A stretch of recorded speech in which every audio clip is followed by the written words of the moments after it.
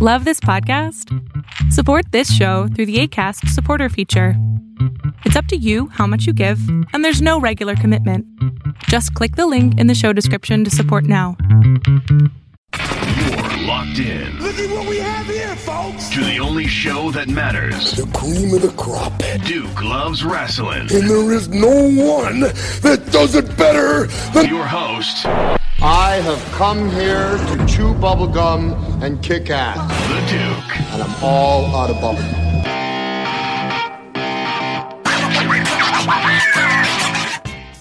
Welcome back to Duke Loves Wrestling. That's right, Jack. I am the man of the hour, the man with the power. Too sweet to be sour. First day of August. I am so pumped.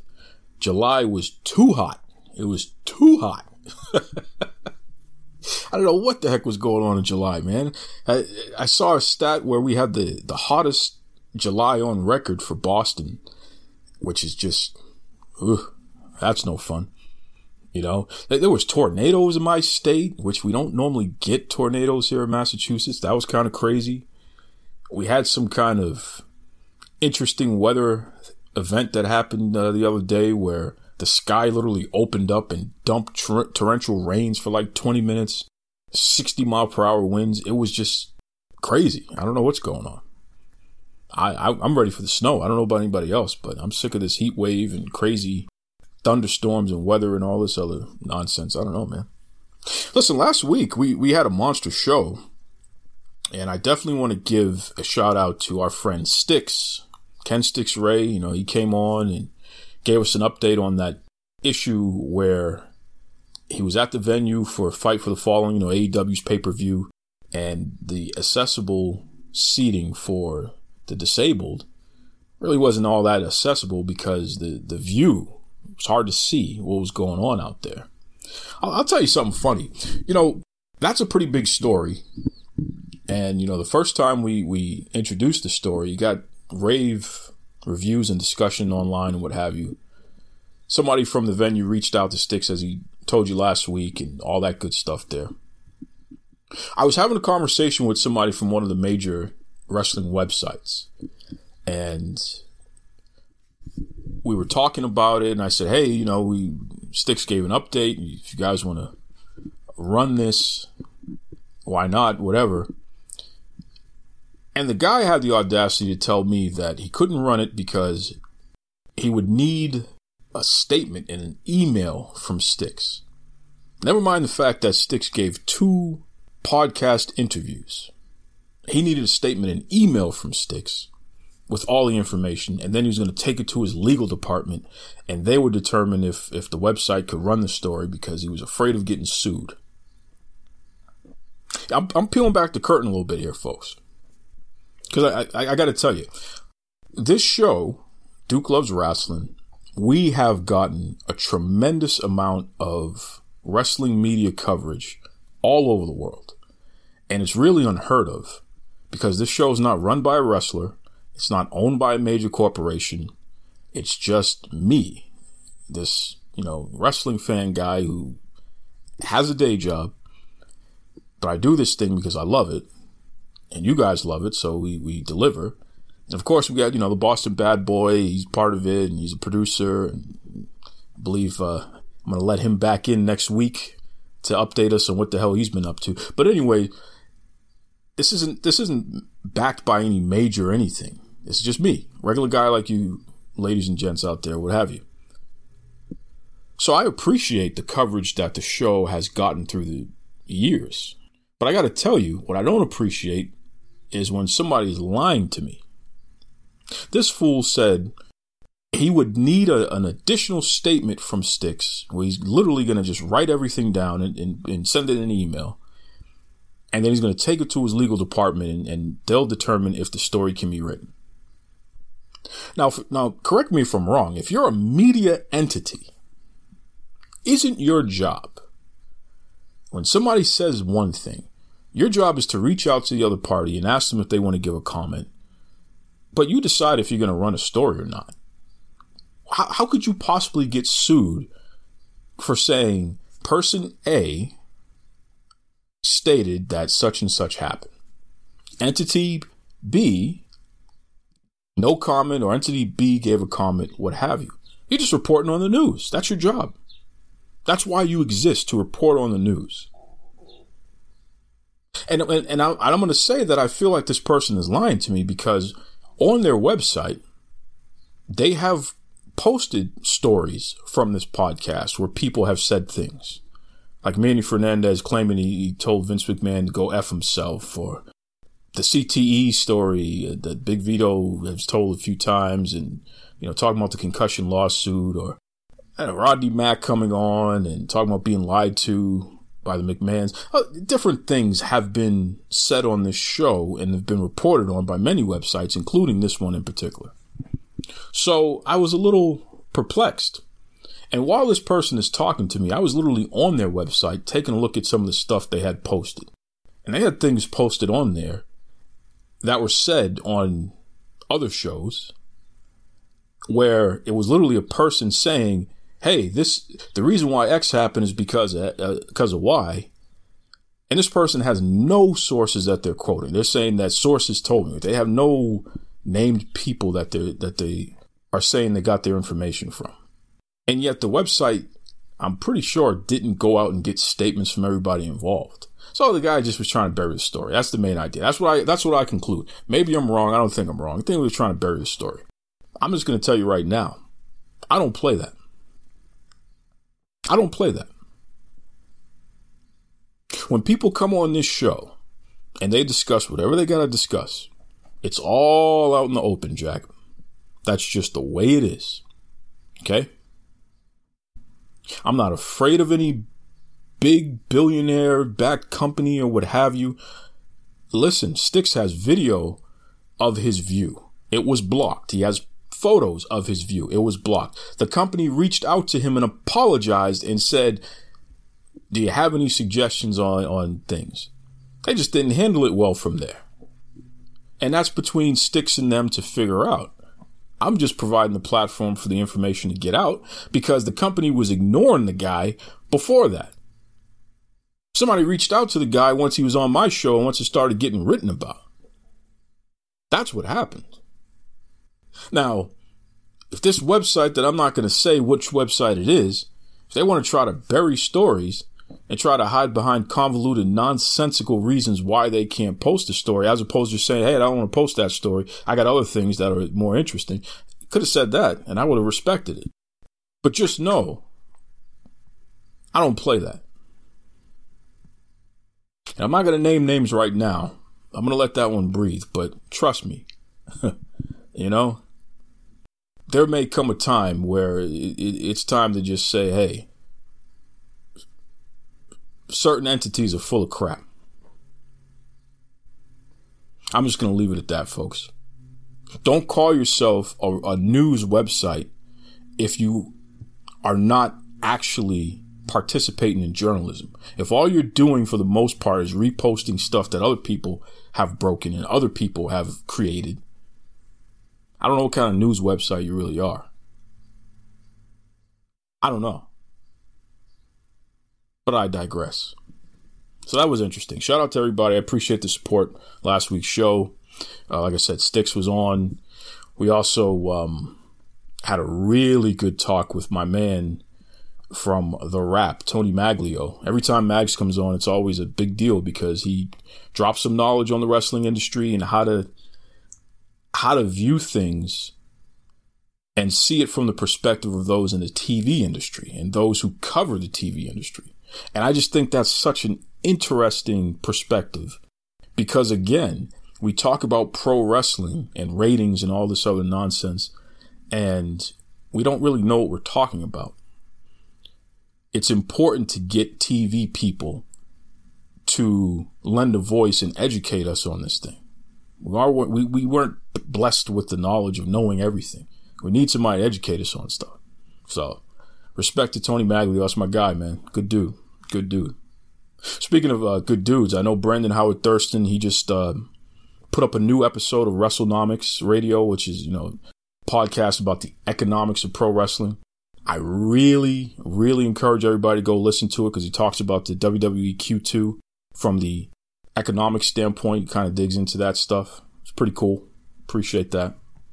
So, and I'm going to try to get him on the show to come on and break down some of that stuff in even more detail. I have some questions for him. So shout out to Brandon Howard Thurston, though. Good dude. Good dude.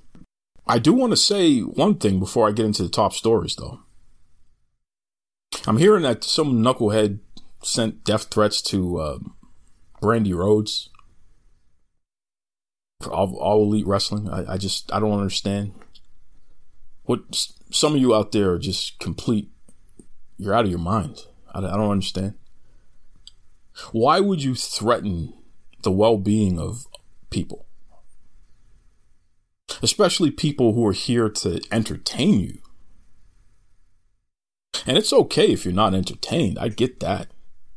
You can dislike and boo and pick apart and microanalyze. I mean, hey, that's what I do on this show. But come on, you're threatening to take somebody's life? What? I hope she sent that to the police. Whoever the lunatic was that sent her that. Some of you got to get it together. Get back in touch with reality, because I just don't get it, man. That's too far. Doesn't make any sense. You wouldn't want one of your loved ones to be treated like that at their job, or treated like that within the capacity of their job. So why are you treating somebody else like that? It's ridiculous. So I'm not going to spend too much time on that, because it burns me up. I don't get it, but it needs to stop. And once again, I hope whomever did it gets exposed, because it's unacceptable. So we'll leave that where it is. And with that said, we'll get into the top stories here. The Big Show gets his own show. That's right. It's kind of funny. It's called The Big Show Show. It's a series that is going to be 10 30-minute episodes on Netflix. And it's going to focus on the Big Show's daughter coming to live with him and his other two daughters and his wife.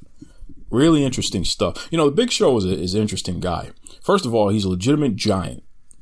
So just to live when you're somebody that's that massive and that tall is tremendous. So I'm sure it'd be interesting just to see how he lives. But to go into his house and see not only how he lives, but how his entire family interacts with one another, I'm sure that's going to be a pretty interesting experience. So I'll be tuning in and hope everybody else tunes in. Once again, it's the Big Show on Netflix. So stay tuned for when that is going to debut. But like I said, I can't wait to see it, because I like the Big Show. I think he's a nice guy. I think he's an interesting guy. So should be cool.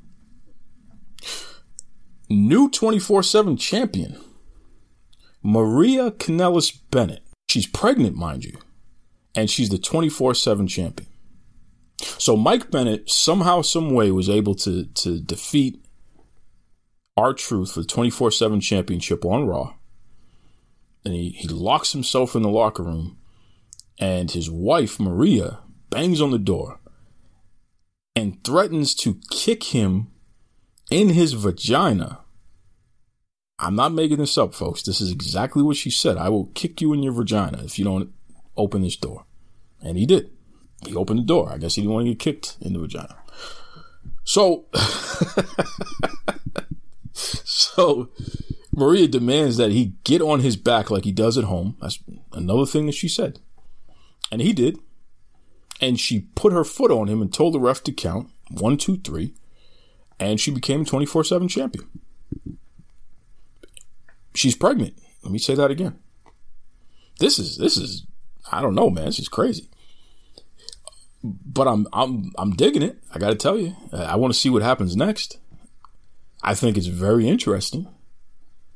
Who's going to pin a pregnant woman? I don't know. I don't know what's going to happen there, but kudos to WWE for delivering this different content. I know a lot of people have been negative on the 24/7 championship. They've been negative on the Mike and Maria saga. You know, Mike looking like a a guy who's taking orders from his lady and she's degrading him and all this other good stuff. We're so used to seeing the other way around. We've seen throughout history men degrading women in wrestling. I mean, hey, it's time to flip the script a little bit. And they're an actual married couple, and they're a happily married couple. They just signed a new contract with WWE. They're on the #1 show in all of pro wrestling, one of the top shows on all of television, weekly, doing things. Who the heck can find fault with that? I think it's awesome. I think it's completely awesome. And for the record, people told Mike Bennett he would never win a championship in WWE. Well, he just did. And not only did he win a championship, he won the most popular championship in the company. The 24/7 championship. That's the one that's getting all of the social media views and the streaming numbers and all that good stuff. It's a big deal. So many people were negative on that championship. And the stuff that R-Truth, the stuff that Carmella, the stuff that Drake Maverick and his wife Renee, the stuff that now Mike and Maria are doing, this is all just great comedy, compelling, interesting, lighthearted stuff. I love it. I love it. I want more of it. What did Dr. Pepper say? Give me more, more, more. That's right. That's what I want, man. I want more 24/7 content. I think it's awesome. Love it. Keep it coming. So, shout out to Maria. Shout out to Mike. And stay tuned. I guess we'll have to see what's going to happen with that. Speaking of women in championships, AEW announced that the first ever AEW World Women's Champion is going to be crowned when they debut their new show on TNT in October. So that's pretty interesting. Never mind the fact that they have not done anything to give us any iota of an idea of who's even in the running to be AEW Women's Champion. I don't even know how between now and then they're going to get to a point where these particular folks are going to compete to be the champion. So, I mean, I guess we'll have to wait and see how that goes. I really wish they would present their women's wrestling in a manner that actually matters. Because I got to tell you, the way that they've presented it, not the way that I've received it, it's the way that you've presented it. You've presented it in a way that it doesn't really seem to matter. The fact that you haven't put on a women's match in one of the last 3 matches of any of your pay-per-view shows, it just tells me that you don't really care about the women's division. And now you announce that you're going to crown a champion on a card that's coming up, but you really haven't done anything that show like who's competing. Like what's the women's division even look like right now? So I don't know. I guess we'll have to wait and see what happens. And it's going to debut on that show that doesn't even have a name yet, by the way. You know, I was reading the rap. We had Tony Maglio on. I was reading the rap, and he wrote a piece, and it was a good point. AEW's show that's debuting in October does not have a name. They're selling tickets to this show that doesn't have a name. Their advertising graphic says that AEW's having this show and it's going to be televised on TNT, yet the show doesn't have a name. Now we're in August. This is 2 months away and you still don't have a name of your television show. I mean, that's just dysfunctional. That's amateur hour. And yeah, I know, oh, dude, come on, man. They're going to get a name. What's the big deal? Oh, it's a pretty big deal for marketing and branding and, you know, for the television networks and people covering it and what have you. I don't know. It seems like amateur hour. Should have had that copywritten and up and all that by now. I don't know. Maybe my expectations are too high. I keep saying that AEW is a startup. So you got to give them room to make their mistakes. But everybody else keeps telling me they're an alternative and a competitor to the WWE. And calling them a startup is insulting. So if I go by those rules, then I have to say they're the most dysfunctional, disorganized thing going for a competitor to the number one company in the history of pro wrestling. They don't even have a name for their TV show. What are you doing? I digress. Because, you know, Cody Rhodes, he said this week that he's not catering to the casual wrestling fan. AEW is not going to cater to the folks who are not AEW faithful fans. I'm paraphrasing on that part. He says they're going to focus on their core audience. Anybody ever remember that episode of The Cosby Show where Theo gives a big... It's one of the early episodes of The Cosby Show. Where Theo gives a big speech and, you know, about just love me because I'm your son and don't judge me and all this other stuff. And Bill listens. And then when Theo's done talking and the crowd is done giving him applause, Bill Cosby says, "Theo, that's the dumbest thing I ever heard anybody say." Oh, Cody, what do you mean you're not going to try to cater to the casual wrestling fan? What does that even mean? That means that you don't want a successful TV show. Your show is going to be prime time on TV. So the people who don't normally watch wrestling on a consistent basis, the people who have no idea what AEW is, or barely an idea, who are flipping channels and might happen upon it, you're not even going to think about them or try to add elements that may draw their attention. No. The neckbeards, who are 26, 27 years old, may or may not have any interaction with the opposite sex. They just know that they want to see blood and guts and an alternative to the WWE. That's who you're going to focus on. And the hell with everybody else. I got it. We'll see how long that lasts. We'll see how successful that is. I don't know.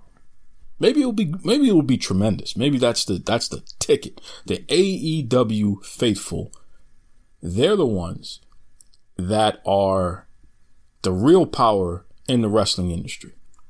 Focus on them and everything else will be all great. Maybe, who knows? I'll have to wait and see. Moving on. We lost a legend today, folks. Just a couple of hours ago, be honest. Earlier today. The king of wrestling, Harley Race.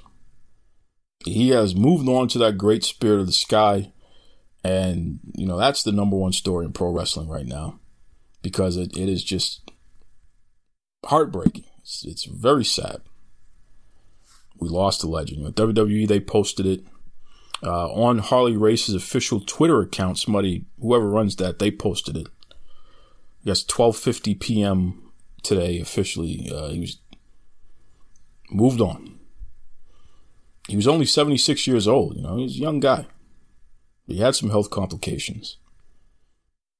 And I know some of you younger folks, you have no idea who Harley Race is. You know, or what his significance is to the pro wrestling industry. But here's a guy that had some amazing feuds with everybody from Terry Funk to Dusty Rhodes to Ric Flair, Junkyard Dog, and when he was in the WWF, Hulk Hogan. I mean, Harley Race wrestled everybody, man. He was the NWA champion. I think it was about 7 times. He was just class act. But they say he's a man's man too. He beat the hell out of you and tell you why he did it after he did it. Real tough guy. Great guy. Later on in his career, he was a manager. He managed Big Van Vader and helped guide his career in WCW, which Vader was literally like the most unstoppable force in wrestling at that time. He was there for Lex Luger as well. Managed Lex Luger when Luger was champion. And during his feud with Ron Simmons, which is a very underrated feud, by the way, and Barry Windham. Just shout out to the king of wrestling, Harley Race. Rest in peace.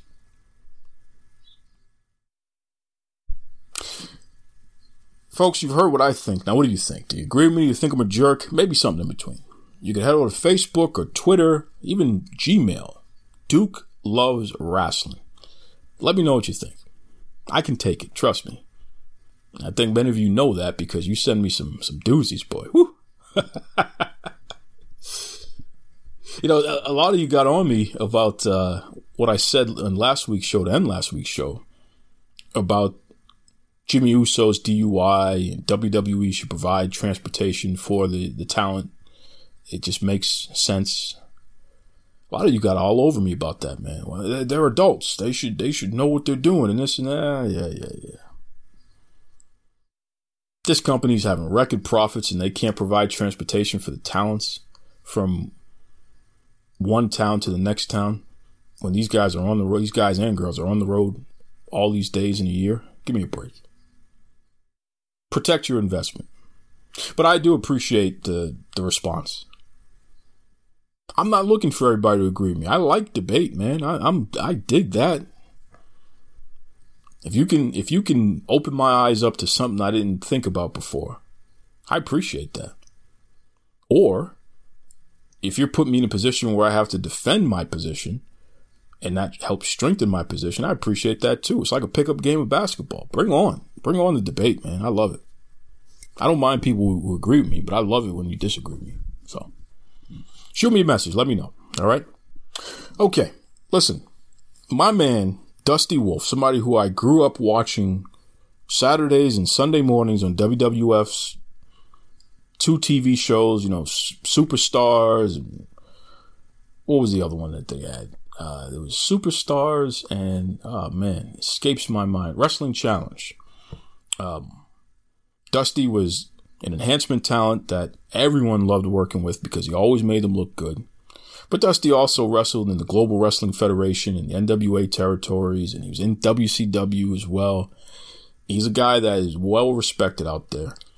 When he retired from pro wrestling, he became an adjunct history professor. So here's a guy who's educated and knows his stuff, really sharp.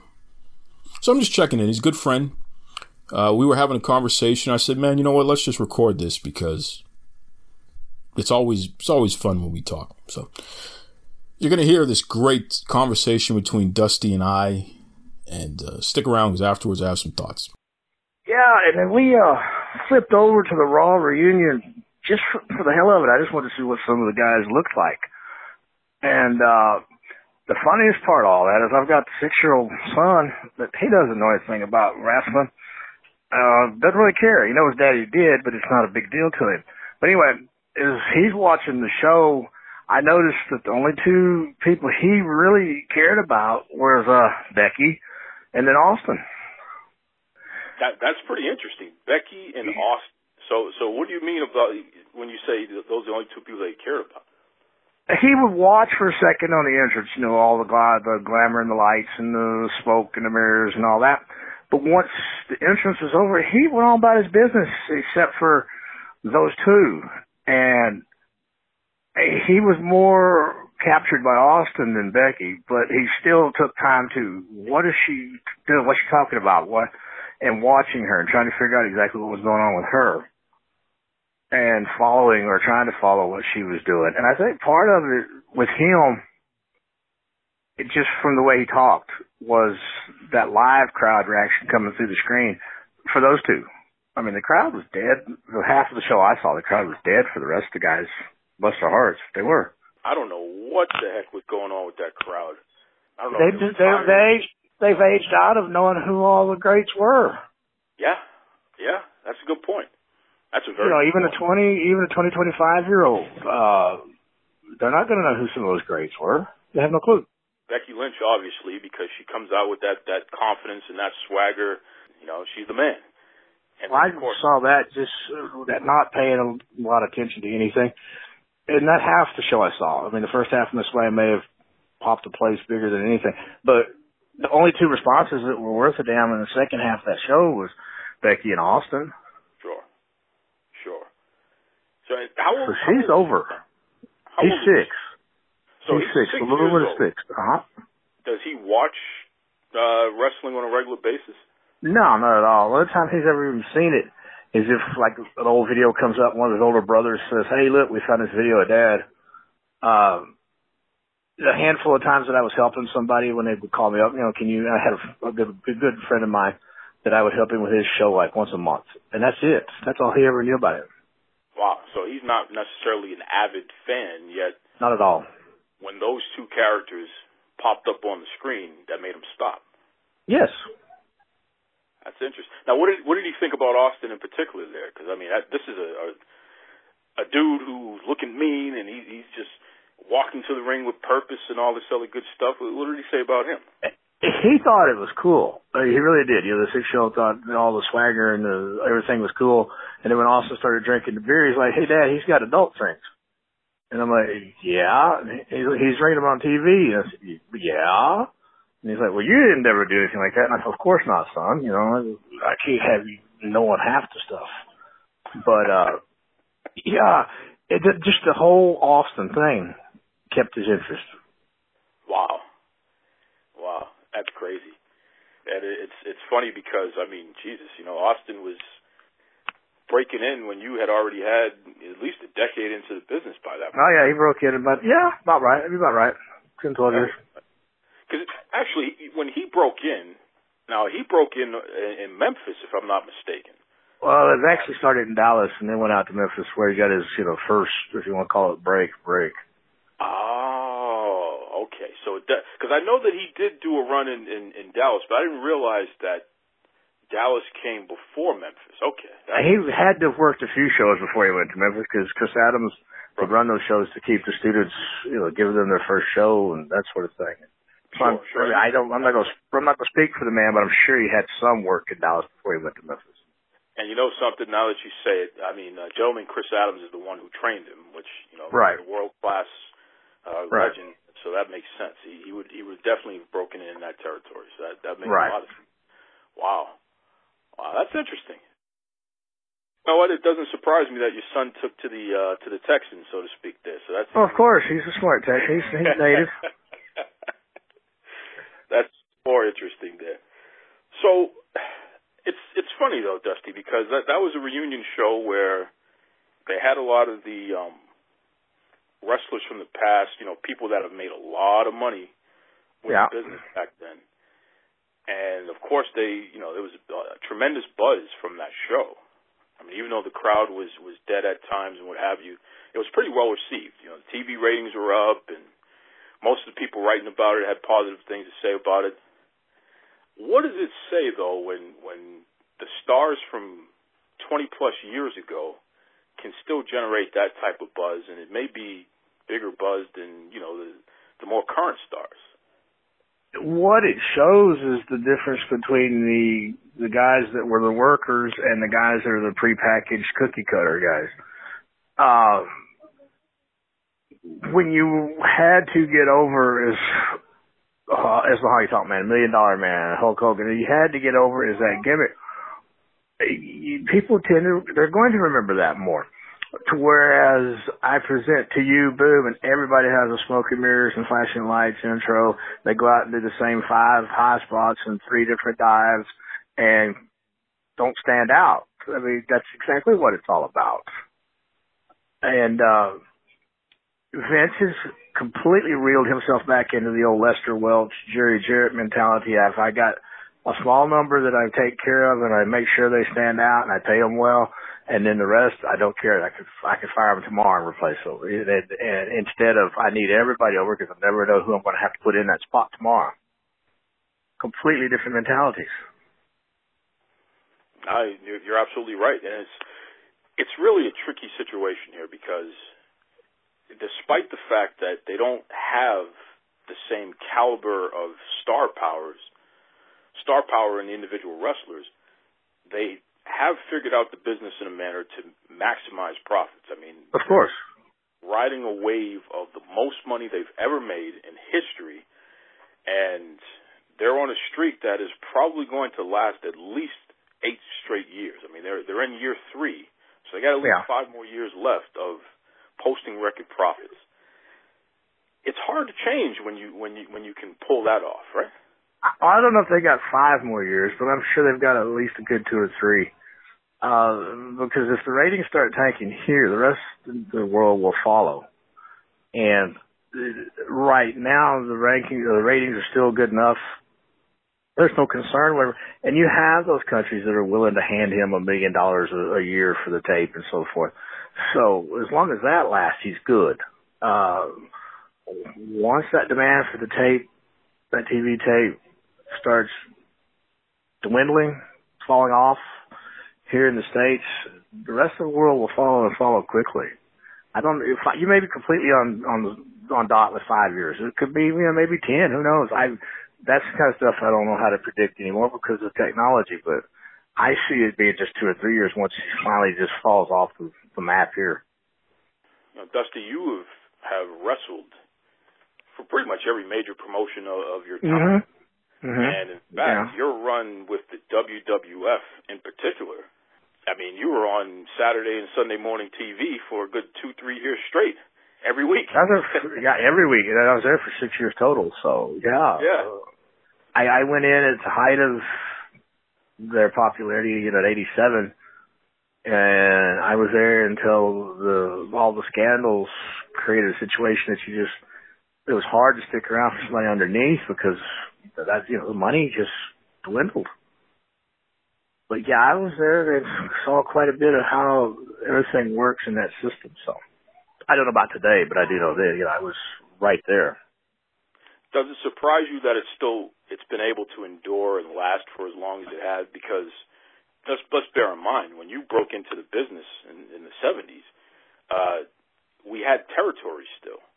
Yeah, well, I broke in the early 80s, but yeah, we had territories then too. And Vince McMahon pretty much, bought up everyone he could and squeezed everybody else out, so they had to go out of business. I blame Crockett for that more than I do Vince, but yeah, Vince was involved. There's no two ways about it. But my point is, in saying all that, is the WWF and now WWE, they definitely have had moments where they're facing bankruptcy, facing situations where they literally were at their last dime. Yeah, twice that I know of. Yeah, exactly. Does it surprise you that they're still here? At some levels. And then at other levels, Vince is just that ruthless. And he is that bright. I think we have to give some credit to Linda, too, because she's been right there next to him even if you didn't see her. They're just that bright. There's no other way to put it. I mean, they may be the most bright in history in terms of from what I see, yeah. I mean, and we can go back to guys. We can go back into the history even before any of us were born, and you had guys that controlled the wrestling business, but they not at this level, nothing like this. What do you think about this thing going on the other side of the block here, where you have All Elite Wrestling, AEW, Cody Rhodes, and a bunch of his friends? They're all executive vice presidents. They found a guy with literally a billionaire, right? Shad Khan, and his son Tony is really the one running the financial show for the company, right? But you have a situation where the people who are in charge of the creative and the booking and really the wrestling side of everything are also active competitors on the roster. Well, Booker actually still working is nothing new, but from what little bit I've read, what little bit I've heard, this is a situation where it's like 8 or 10 chiefs instead of 1 or 2 chiefs and the rest being Indians, and I'm not sure how that's going to work. It can't. That structure just cannot work. And don't get us wrong here, folks. And I'm sure that I can speak for you in saying this. We all want it to succeed. We want I'd love to see it succeed. One more place for the boys to make some money, and if they succeed, there's no telling what they would do from that point, which would help even more people make a living. I have no issue with hoping they succeed, but I don't know if any business that every body involved in the end product is a boss. I don't know of any. And when you start mixing in, and then you start mixing in these egos, and you start mixing in, the ego is will be the biggest problem. and they all have say-so, and they all want this, and they all want that, and that TV starts kicking in, and they start getting recognized even more. Cody doesn't have this issue, but some of those other guys, the casual fans don't know him, and it's just a recipe for disaster. Somebody doesn't step up and take over. Sure. And, speaking of Cody, I mean, he came out with a statement, I believe it was yesterday, where he said that they're not going to cater to the casual wrestling audience. They're going to focus on their core audience. Well, bless them. I don't know too many incels that go to shows. And I don't know too many keyboard warriors that actually leave the house. If he can structure the company in such a way that people at home will make him his money, then he might be on to something. But if you just, in general, plan on having how many ever tens of thousands of the guys that sit in Mom's Basement as your core audience, that's another recipe for failure. It's that casual fan that catches on and says, hey, I like this. And that's the one that's going to show up at your show, buy your pay-per-view, that sort of thing. Unless there's just more incels out there than I know of, and he can, he's got a bottom line number. He needs, let's say, 80,000 every pay-per-view and people, and he knows he can get that. Then go for it. But I don't see it. I don't see how it works. And we brought up your son, your youngest son, there as an example. Mm-hmm. He'll never watch it right. Exactly. He's a perfect example of a casual, and he's the age at which they get hooked.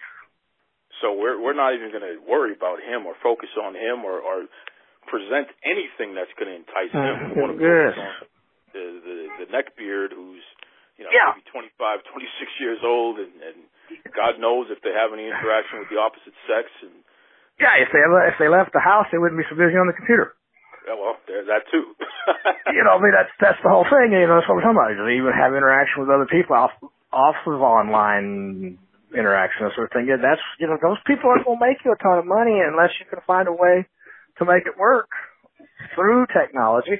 But then you're still going to have to have. I don't know how you wouldn't have to have some people paying for live events and so forth. I just don't know how.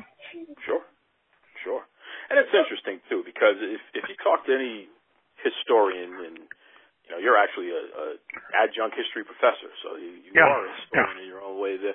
But if you talk to a wrestling historian, they'll tell you that the most successful periods usually involve the crowd being a mixture of different ages, and it really comes down to families. Not just that, but you do need older folks. You really do. Absolutely. I mean, when I started, I was a little older than Grant, my little one, the 6-year-old, when I first started watching. And I remember you couldn't go to the Kiel unless you were 14. You couldn't go to the Garden unless you were 14. There were other arenas like that across the country. You couldn't go to a boxing or a wrestling match unless you were 14. That crowd's gone. That crowd's been killed off. But that was one of the most successful of all the territories. They had that TV, they ran that TV. I know times have changed, but when you cut out an audience, you best be really sure of what you're doing with that one that you're trying to keep happy. Sure, and like you said, that audience is gone, and what happened to them is that they aged out. Yeah, and didn't cultivate who was coming next. Exactly. Which is one of the things that the WWE's been very successful at. They have continued to cultivate that next generation of fans. They continue to focus on these kids, going all the way back to when I was younger, and we had Hulkamania and all these colorful characters. George the Animal Steel with all the hair all over his body. And, even moving on, a guy like Mr. Perfect, who he was a bad guy, but him flip-flopping around for the Ultimate Warrior or somebody, he was just like, whoa, look at that. Or even you. He took a couple bumps for you too. It's just interesting where if you're not trying to cultivate that next generation of audience, how the hell are you going to survive? That's true. That's what I'm saying. What they're talking about in those terms I just don't see how it works. But then again, they may foolish, technology and the people that follow the technology. I just don't see it. But there's always that chance. But it seems like it's a much harder uphill battle doing that than it would be just we have a product and we want everybody to watch. What is your take, Dusty, on this other stuff that's going on, where you have a guy like Joey Ryan, he's sponsored by a porn company, and he has the move where somebody grabs his crotch and he can flip them over and all this other stuff. For me, it's completely ridiculous. But Joey Ryan's making money. Bless him, he's making money. That at the end of the day, that's what it's all about, especially this day and age where unless you are signed to a contract, there isn't any. But there's two things about his gimmick that are bad. And one has to do with wrestling in general. You try to go into the South, you try to go into the Southwest, the Midwest, and get a sponsor. You try to go get a municipal building, and somebody that's had their teenager watching Joey Ryan with the dick flip. Well, we don't really want any of that in our building. So those places are hurting a little bit. I've heard it from people, so I know I'm not just making this up. And then the other thing that's bad, and it's all on Joey, so I mean, it's up to Joey if he figures it out or not, is when people get tired of the dick flip, what does he do next? That's a good point. Got to be more than a one-trick pony. That's a good point. If he makes enough money being the one-trick pony for the next few years, then bless him. Get out, retire before you're hurt, do your thing, take the money and run. But is he? But he's still hurting. He's still hurting the towns. Not necessarily a big town like San Antonio, Austin, Houston. Those towns are hurting them. But the medium to smaller towns where a lot of the guys make any payday at all, it's beginning to hurt a little bit because they see this and they're like, well, we don't want that. You're going to do that? We don't, no, we don't do that. Well, we don't want that. And what you're saying still comes back to what we were just talking about, where family-friendly entertainment. Mm-hmm. And it's something that Vince McMahon touched upon on his Q2, the quarterly reports. They had a big conference call, and he pointed out the fact that WWE is not getting away from a PG product. They're going to stay PG. Now, there are ways that they can present certain storylines where they can get a little edgier because they definitely haven't even touched the line yet for the last number of years. He said, but they're not going to be blood and guts or anything like that because basically, I mean, you'll chase your sponsors away. And I can see, especially being concerned with that in some of the countries in which the country's run by religion, I could certainly see why he's that way. And not necessarily, I have to worry about just the U.S. and Canada. He's got, 50, 75 other countries that he has a tape in. How many of those would he lose if he did go back to the Attitude Era? It's a good point. What do you think is going to happen, just from a general standpoint? What's the next frontier in pro wrestling? I mean, I don't really know.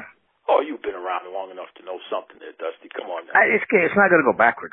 All these guys that think they're going to run their,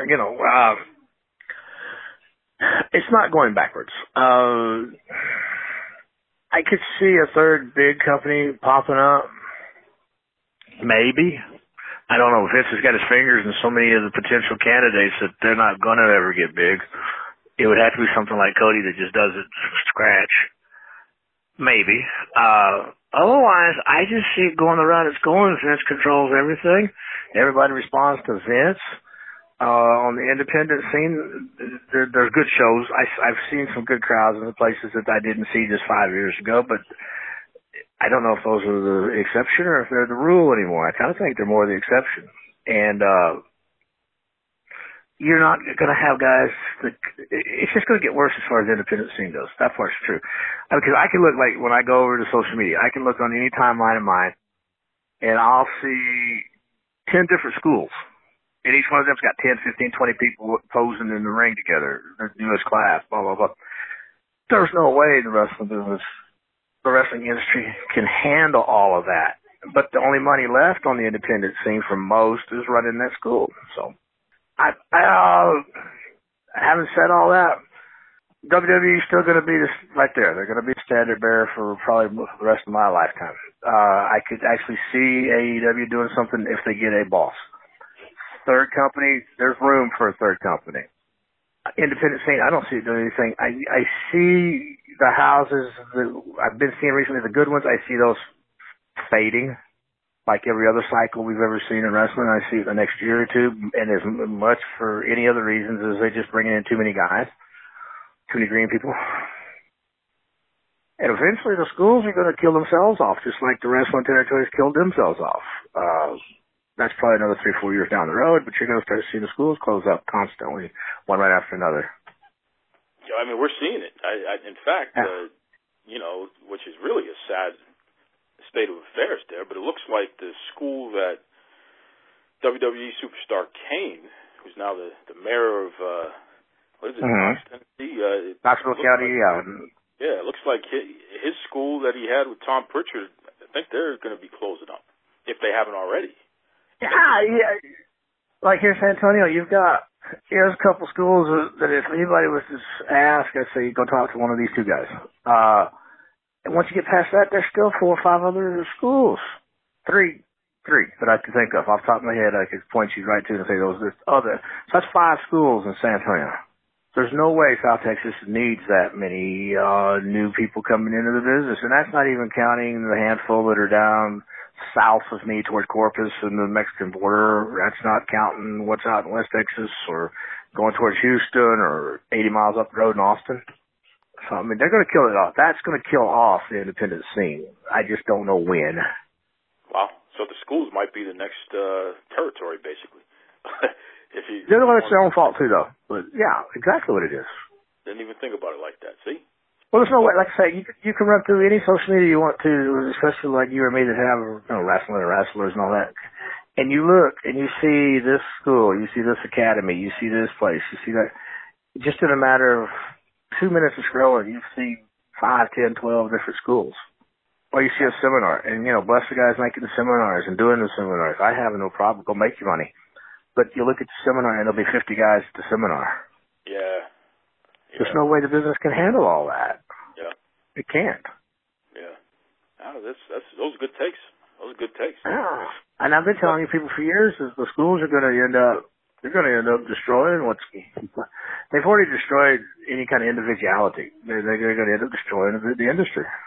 Tell us about your book real quick. Yeah, Journey to Enjoyment is still out there on Amazon as far as I know.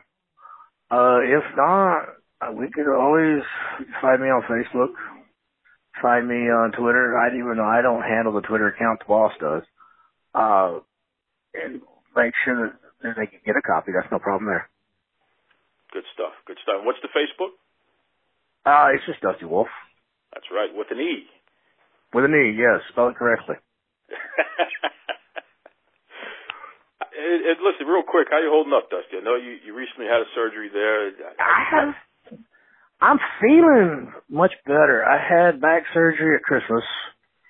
They took a piece of bone out of my back, removed a cyst, and I was able to stand up and I quit having fire in my legs. But the downside of that was I realized how badly injured my hip was. And over the course of the next few months, I went through anyway, hip replacement was in May. And it's slow, it's healing. It's slow. I got a little sick right after surgery. Just typical flu type symptoms where you're not able to get up and do what you want to do, but I'm walking without any assistance right now. I'm still limping, but I've thrown the walker away, thrown the cane away, feel good. Probably going to have to have some knee surgery this coming Christmas, and after that, I think I'm done. So you literally are going to be what Bobby the Brain Heenan would always say. You're going to be a humanoid. Real close to it. Yeah, the only hardware they put in is the hip. My back, there was no hardware. So I escaped that issue. It was just a matter of taking a little piece of bone out and then taking a cyst out. My knee, unless something drastically happens between now and the end of the year, I won't have any hardware there either. They're just going to go in and scope it and clean it and see if they can't get me in a better shape there. But yeah, the hip was completely everything from top to bottom. Yeah. That's got to be all those bumps you took through the years, huh? It's exactly what it is. That and just the arthritis that comes from little injuries that you don't have treated, you don't take care of, and because you keep going, because you got to keep making the money. Yeah. But that's it. That was the life. But you got any last words for your fans out there? Well, if I still have any, thanks for being a fan. Thanks for remembering. Keep the faith. I could be wrong on everything, and I don't see us going back, but I could be wrong and things could improve. Keep the faith. It is always a pleasure when I get a chance to talk to Dusty Wolfe. I really got a lot of time for that guy. Just a great dude. Really great dude. It's fun talking to him. He's very well versed in the business aspect of pro wrestling. He lived it, very thoughtful person. Just really on his stuff. So appreciate you, Dusty. Hope you continue to get well from those surgeries and what have you, and best to your family. Good guy. It's interesting, folks. I was taking a look at some things online because I have a group, Duke's Wrestling Crew. It's a private wrestling group. Some of my core audience are in there, and wrestlers and bookers, referees, a lot of a really interesting mix of people are involved in this group. And they're a nice sounding board for things and give perspective and what have you. In fact, we had a poll where I asked, what do folks think CM Punk is going to do next? CM Punk had talked about how every time he talks to the folks over at All Elite Wrestling, they kind of misrepresent. He didn't use those words, but that was the gist of what he was saying. They misrepresent the interactions he has with them. As soon as he talks to them, they go out to the media. Oh, I talked to Punk. Tony Khan. Oh, I got a great relationship with Punk, even though Punk said he doesn't really know Tony Khan at all. When he talks to Cody Rhodes goes out there and says he was just talking to Punk. They're using his name to put themselves over, basically. But I put out a poll and I asked, what do you think CM Punk's going to do next in his career? Because Cody Rhodes said he wouldn't be surprised if Punk goes back to WWE. And, surprisingly, the majority of you said that you believe he's going to join All Elite Wrestling. Some of you said that you don't think he'll ever wrestle again, which I don't think he'll ever wrestle again. But the majority of you say he's going to join All Elite Wrestling. That'll be interesting. StarCast, which is the greatest pro wrestling convention ever, my man Conrad Thompson, he puts that on. That's going to be happening at the same time as the next All Elite Wrestling pay-per-view. So, of course, there's speculation that Punk is going to be there at the All Elite Wrestling pay-per-view. But Punk has been very vocal about the fact that he's not going to be involved in that at all. It has nothing to do with it. So, hey, we'll wait and see what happens, but it's interesting. It's all interesting. I don't know. But it's funny because there was a graphic going around. A guy by the name of Garrett Kidney, and he's at Garrett Kidney on Twitter, I guess. He was taking a look at the SummerSlam card that's coming up. SummerSlam is about 2 weeks, right? And on the card, he listed the matches that we know are going to happen. And how many times the people in the matches have wrestled one another. I guess this would be have wrestled one another either on pay-per-view, possibly pay-per-view and TV. Because some of these numbers, all these numbers seem kind of low to me. Because I know that, with the house shows, they usually have the wrestlers who are going to be battling each other on pay-per-views. They get the kinks out on the house shows, live events. But just listen to this. Lesnar versus Rollins. This is going to be the 4th time we get that.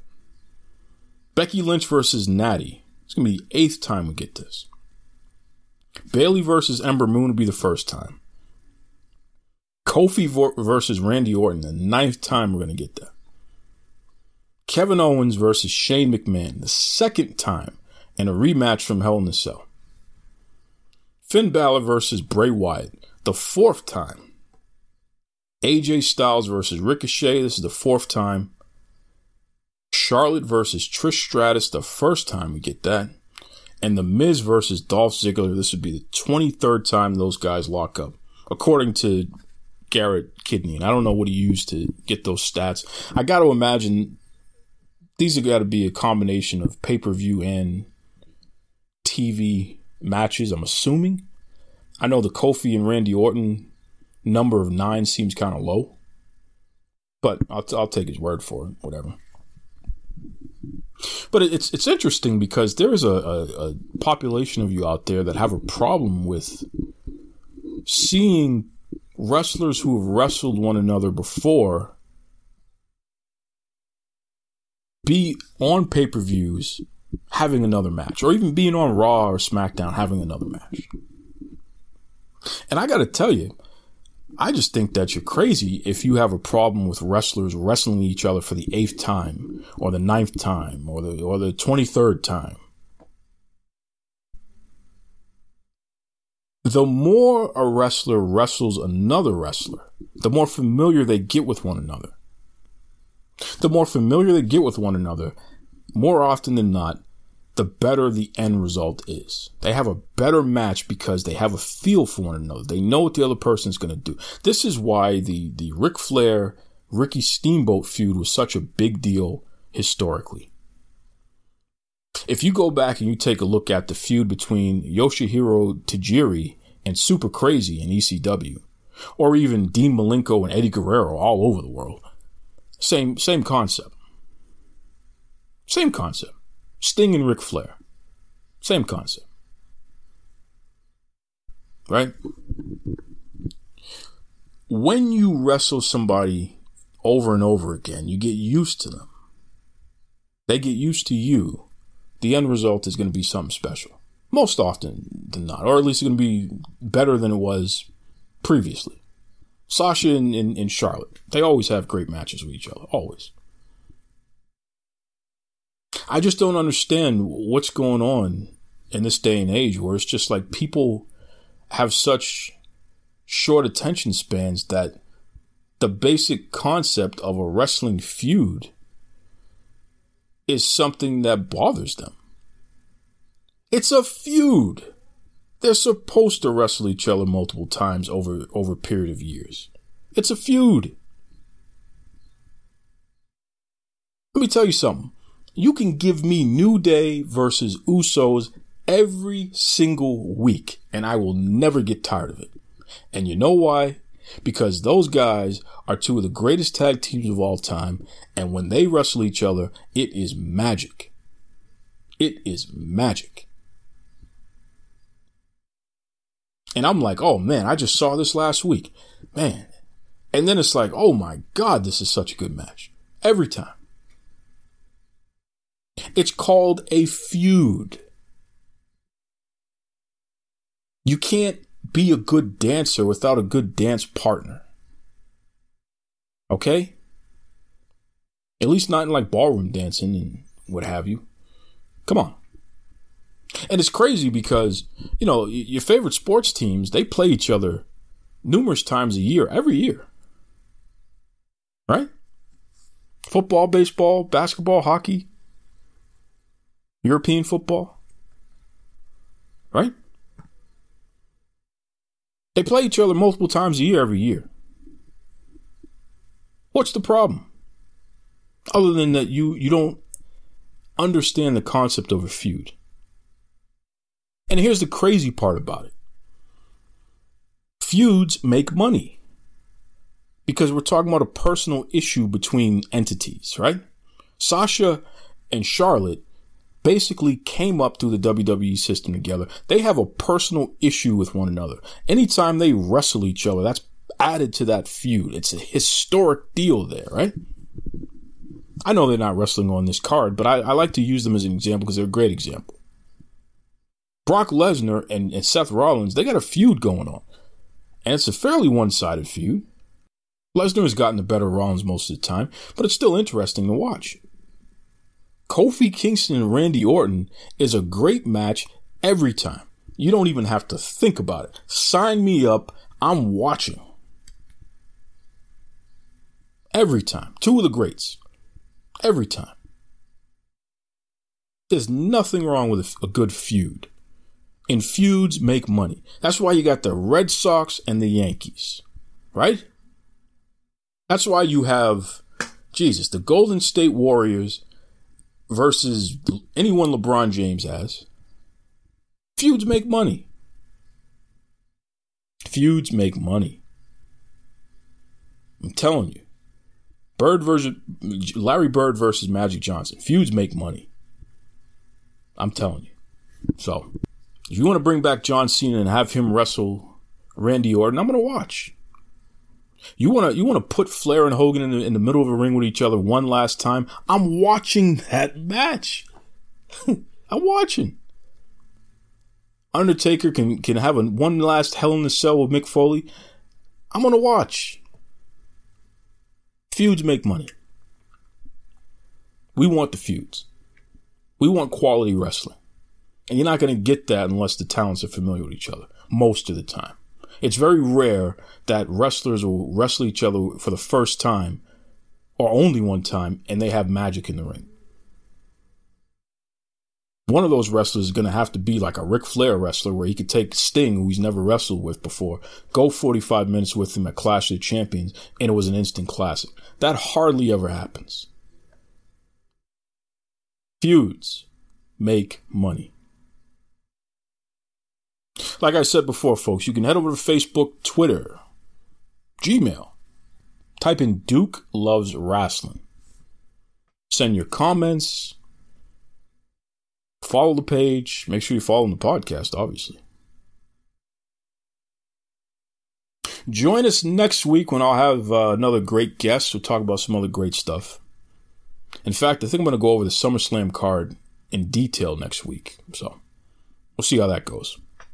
Until then, be kind to yourselves. Be kind to others.